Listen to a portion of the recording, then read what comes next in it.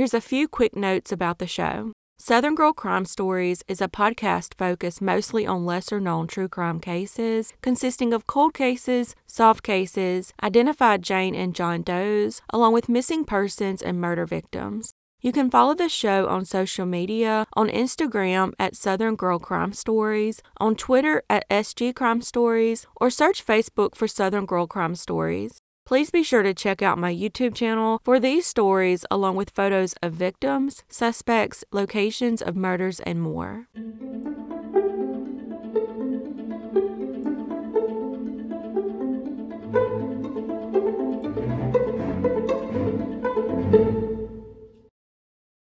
Alexander Gerald Skeel and his twin brother were born in 1995. When they were younger, they became child models for the Asda supermarket chain. During the summer of 2012, 16-year-old Alex unfortunately met and fell in love with Jordan Worth. He saw her as a kind, self-assured, and adorable person. She aspired to become a teacher and appeared to treat everyone kindly. Jordan went on to graduate from the University of Hertfordshire and had even raised money to help children in Africa. Once the relationship was in full motion, Alex's mother, Jed, noticed that Jordan's behavior changed from charming to disturbing. She appeared to play mind games with Alex and would even control how he dressed. She would also complain about how his hair was styled. At first, Alex didn't seem to mind and was only eager to please her and win her approval. Alex's family once took Jordan to the theater in London, and in the middle of the night, she mysteriously disappeared. After a frantic search, they found her an hour later in the hotel lobby giggling. She clearly thought her bizarre actions were amusing, which concerned Alex's family. Then, at Alex's 18th birthday celebration, she insulted a female friend of the family. At this point, Alex had had enough and decided to break up with her. Unbeknownst to the family, Jordan was pregnant and returned a year later, in May 2014, with their son TJ. The couple then reconciled, with Alex hoping motherhood would change her strange ways. Now that they were back together, Jordan was allowed to move into Alex's family home. One day, the couple left with their son and went for a drive. While out and about, they spotted the girl Jordan insulted at Alex's birthday party. Jordan then began screaming obscenities at her, and when Alex's mother, Jed, heard about it, she was furious. She told Jordan to stop what she was doing, but all that did was piss her off. So she packed her and her son's things and left. She then gave Alex an ultimatum. If he wanted to be with her, he had to move out of his family's home. Wanting to be close to his son, he made the decision to move into an apartment with her and ceased all communication with his parents. In May 2017, the couple had their second child, a daughter named Iris. At this point, Jordan's control began to escalate. She made him change his phone number to further isolate him from his friends and family. She also hated him playing video games and threw out his PlayStation. She then created a Facebook account in Alex's name and began sending hateful messages to his friends. She also sent Alex's grandfather a text pretending to be Alex and said he never wanted to see him again. She then took her devious actions to the next level by telling Alex his grandfather had died, and when he started crying, she criticized him for caring about his family. As time went by, her possessiveness only worsened. She spent Alex's money and then forced him to resign from his job. When you think it couldn't get any worse than that, she convinced him to ingest an entire box of sleeping pills to prove that he was not lying about something. She would even physically abuse Alex on a daily basis. One time, she used a bread knife to cut the tendons in his right hand, and another time, she assaulted him with a hairbrush, breaking his tooth during the attack. He couldn't afford a dentist or borrow a car, so his only option was to rip the tooth out. Eventually, it became routine for Jordan to hit Alex with things like hammers, screwdrivers, and knives. She even poured boiling water on his arms and back and would strike him on the head while he slept, causing him to bleed all over the mattress. There were times she wouldn't even let him eat and forced him to sleep on the floor. Alex became malnourished, but stayed because he was afraid his children would be in danger if he left. Neighbors eventually called the police after hearing Alex begging her to stop hurting him.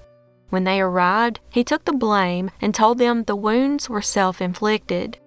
Alex has hurt himself.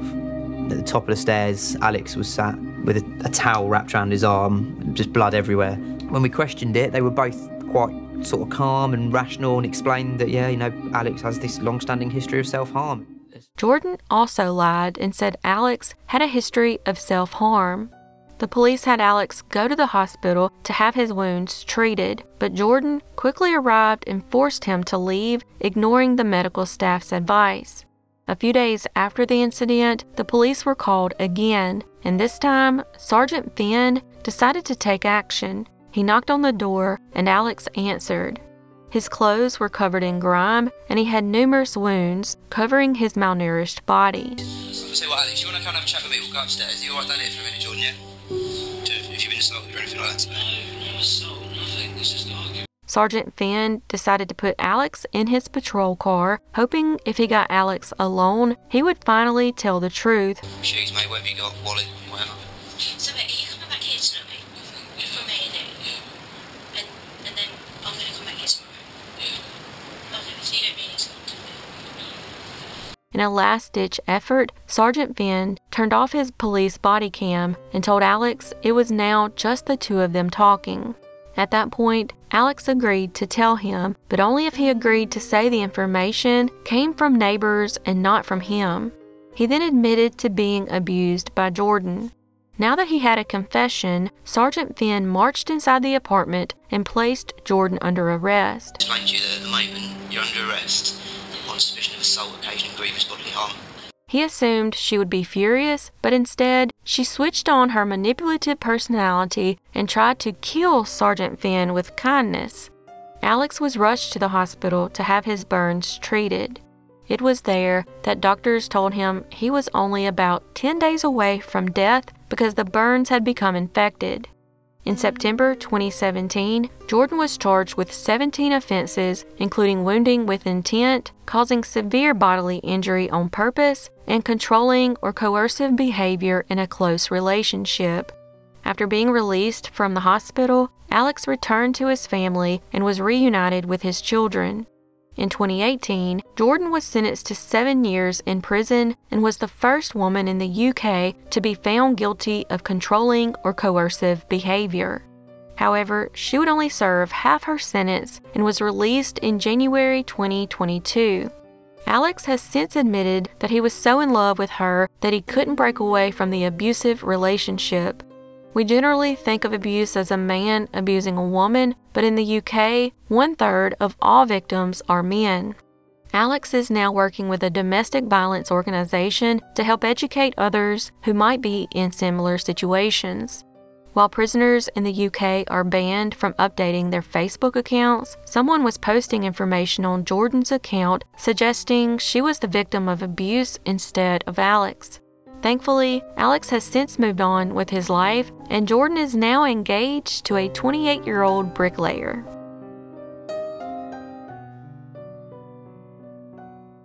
David Edwards was a well-liked man with a pleasant personality living in Chorley, Lancashire. He was an accomplished defense attorney who took great pride in his job. David eventually fell in love with his best friend, Debbie, and soon after, she became pregnant. He was very excited about fatherhood and attended every one of her appointments.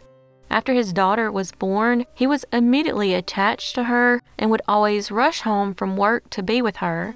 For the first couple of years, David and Debbie were inseparable, but by year 5, their relationship began to deteriorate and they mutually agreed to part ways. 7 months later, 50-year-old David met 41-year-old Sharon Manser. David knew Sharon from years earlier when he defended her ex in court for charges of assault against her. However, he was able to convince the court that she lied about being a victim of domestic violence and helped her former boyfriend avoid jail time. One night after the breakup with Debbie, David was browsing through Facebook and came across Sharon's profile and decided to send her a friend request. Their relationship moved quickly, and in 2014, she moved into his house. This is when the real nightmare began. One day, David went to pick up his daughter from Debbie and noticed he was drunk and in excruciating pain. She asked him what was wrong, and he said he had fractured his collarbone after falling down the stairs, but Debbie was immediately skeptical of the story. When Debbie first met Sharon, David and she had shown up drunk and attempted to get his daughter. However, Debbie refused and requested David come back when he was sober. This pissed off Sharon, who returned later, trying to beat and kick Debbie's door down, demanding to talk about the situation. David was known for being upbeat and generally in the mood to talk. However, over time, his demeanor began to change. One day, he went to pick up his daughter, and Debbie noticed he had a black eye and was covered in bruises and scratches. He then lied to her and told her the injuries were from accidents that occurred around the home. On June 21, 2015, David planned to spend Father's Day with his daughter but canceled at the last minute.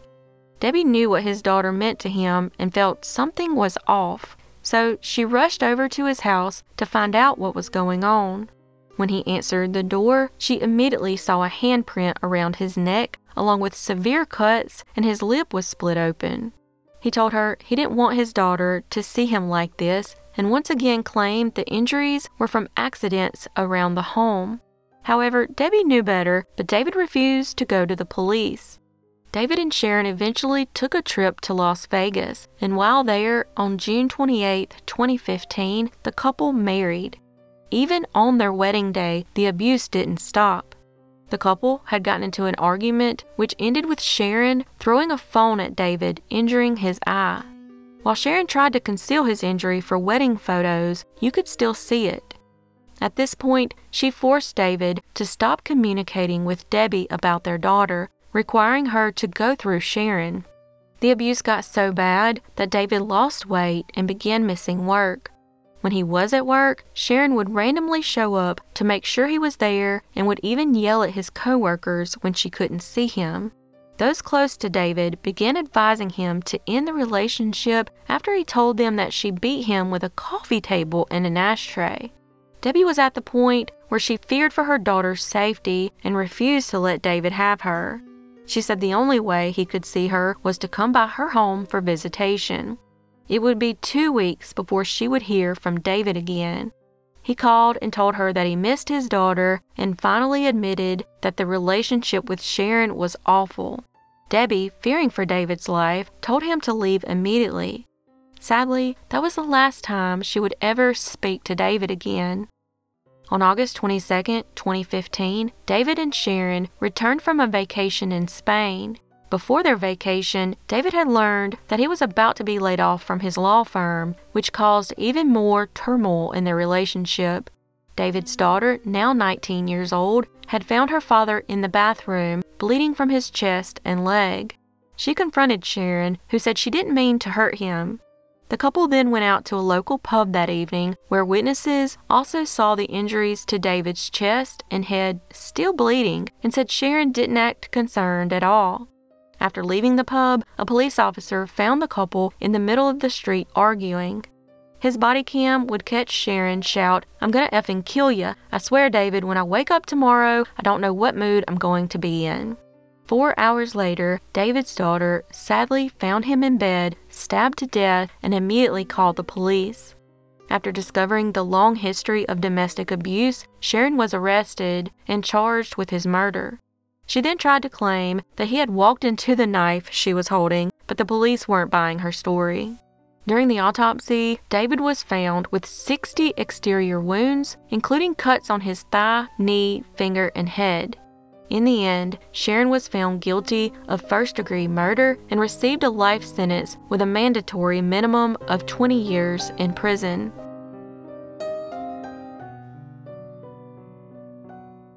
In 2018, 16-year-old Ayanna Sawyer lived in Florida and was a student at Terry Parker High School.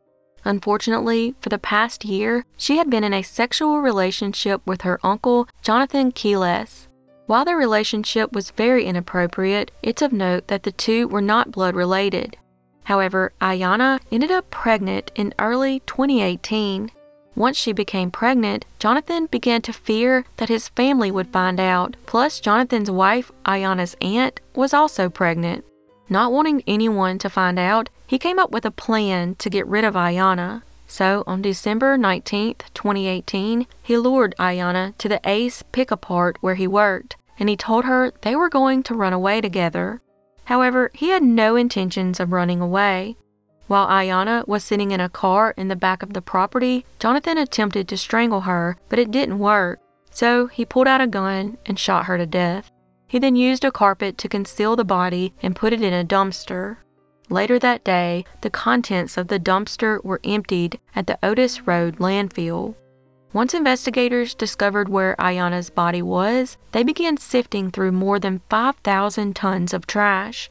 Sadly, after 16 days, her body was never recovered, but they did find some of her personal belongings. The murder was only discovered after some of his actions that day were caught on surveillance camera. The footage shows him leaving around 11 a.m. in the red minivan she was murdered in. He can then be seen returning an hour and a half later. Weeks after she was reported missing, Jonathan's brother, Joseph Quiles, alerted law enforcement that Jonathan confessed to killing and dumping Ayanna's body. After being arrested, he confessed once again to 2 jail inmates. And one of those conversations was even captured on an audio recording. Sadly, during the trial, it was revealed that Jonathan had even sexually assaulted Ayanna's sister. His now ex-wife, Naomi Mobley, remembers the day Ayanna was murdered. She remembered that particular day because she was pregnant and up and down all night, but noticed Jonathan sleeping like a baby. She was also shocked when she found out about their relationship and originally didn't believe it. In the end, Jonathan was found guilty of first-degree murder of Ayanna and her unborn child and sexual assault. On October 3, 2023, Jonathan was sentenced to life in prison.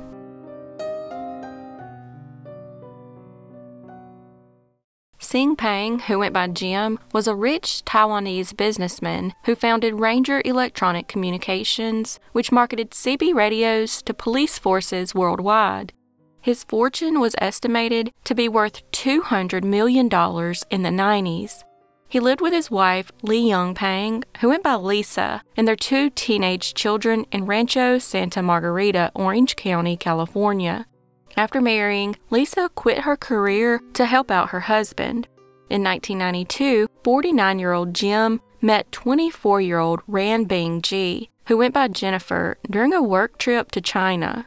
Jennifer was working as a manager in the public relations department at a hotel Jim was staying at. The affair with Jennifer quickly took off, and Jim took her back to the United States with him. He then found her an apartment in Mission Viejo, California, just a short distance from the home he shared with Lisa. Jim then began providing her $5,000 a month to fund a new business that would be associated with his. He then had her work from his office so that he could spend more time with her. It wasn't long before Lisa began suspecting Jim of having an affair, especially after she discovered women's clothing in their home that didn't belong to her. However, when she approached him about the matter, he didn't try and hide it and confirmed they belonged to Jennifer. Lisa then went to Jim's office and confronted Jennifer, but she refused to stop the affair. Lisa continued to find Jennifer's clothes at the house and demanded that Jim fire her, but he refused. He basically made it clear to Lisa that he would continue the relationship with Jennifer, but was firmly against divorce. He made Jennifer aware of the same. Eventually, Jennifer became pregnant, which Jim was very unhappy about. Regardless, he continued maintaining his double life, and in early 1993, she gave birth to their son, Kevin G. 5 months later, things would take a horrible turn for the worse. On August 18, 1993, Jim went to visit Jennifer and his son, but strangely found her apartment door open. Upon entering, he found both Jennifer and Kevin deceased. Jennifer had been stabbed, while Kevin was suffocated to death. Jim immediately became a suspect, especially after learning about his double life. However, he had a strong alibi since he was in China on a business trip when the murders occurred. As a result, detectives focused their attention on the other person with a motive for murder, Jim's wife, Lisa. A bite mark was found on Jennifer's body, and it still had saliva in it. From that, they were able to collect DNA and send it off for comparison. When the results came back, it was a perfect match to Lisa's DNA. Even after the DNA results, Lisa continued to maintain her innocence. Jim then requested a moment alone with Lisa before the officers took her into custody. They began speaking in Mandarin, believing they would not be understood. However, the recorded audio was translated, and Jim can be heard asking Lisa why she did it. Lisa then incriminates herself by telling Jim that Jennifer had slipped on the knife in self-defense. Jim testified at a preliminary hearing and then left the country and never returned. 2 trials later, Lisa was found guilty of murder and sentenced to life in prison. If you've never heard of this case, that's likely because her trial was going on at the same time as the O.J. Simpson trial. In a shocking turn of events, California's 4th District Court of Appeals overturned the verdict in October of 1999 because police failed to inform Lisa of her constitutional rights and ignored her numerous pleas for an attorney. During her 3rd trial, the jury deadlocked, prompting the prosecution to offer her a plea bargain. If she agreed to 2 charges of voluntary manslaughter, she would be given 11 years in prison and, upon release, would be deported from the United States and never allowed to return. She accepted and was deported back to Taiwan after serving her term.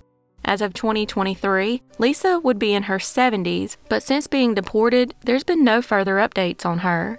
The parents of Jennifer sued Jim for $2 million, claiming he should have known Lisa intended to kill their daughter, yet never took any precautions to prevent it. However, the outcome of the lawsuit remains unknown.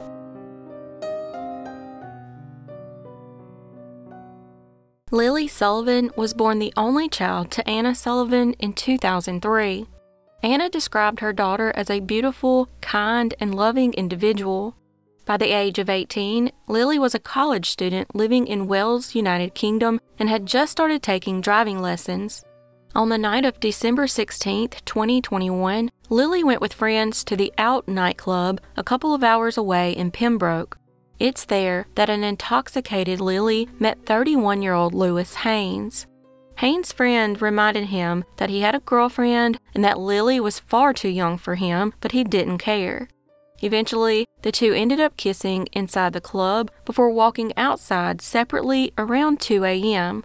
However, once outside, they once again started talking and then made their way to a nearby alleyway. It's there that a surveillance camera caught them making out once again. Haynes then tried to initiate sex, but Lily turned him down, making him very angry. Afterward, at 2:47 a.m., she called her mother to confirm she was still picking her up. They had already planned to meet at the Green Garage, but during their conversation, the call suddenly dropped.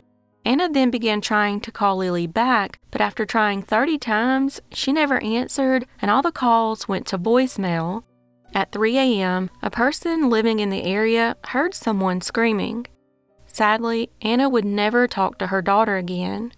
Eventually, Lily's topless body was found in the nearby freshwater reservoir called Mill Pond.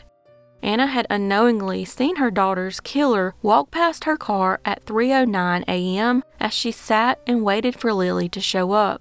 Anna noticed that the man was shaking his head and holding his head in his hands. She found his behavior so strange that she decided to follow him. However, she lost sight of him when he entered some nearby woods. Turns out, after Lily rejected Haynes, he got so angry that he strangled her to death and dumped her body in the reservoir. Haynes was going through family court trying to regain visitation with his child, and for some reason, he thought if anyone knew he wanted to have sex with Lily, it would hurt his case, so he murdered her. Haynes then went home and told his girlfriend what he did. He also confessed to his parents, but told them he murdered Lily because she threatened to accuse him of sexual assault. According to Haynes, the threat came after she discovered he was in a relationship. When police showed up at his mother's home, he confessed to the murder. In the end, Haynes was convicted and sentenced to life in prison.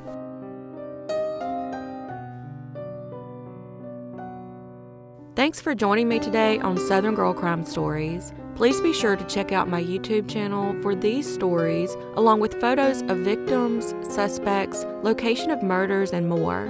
As always, your support is very much appreciated, and I look forward to seeing y'all next time.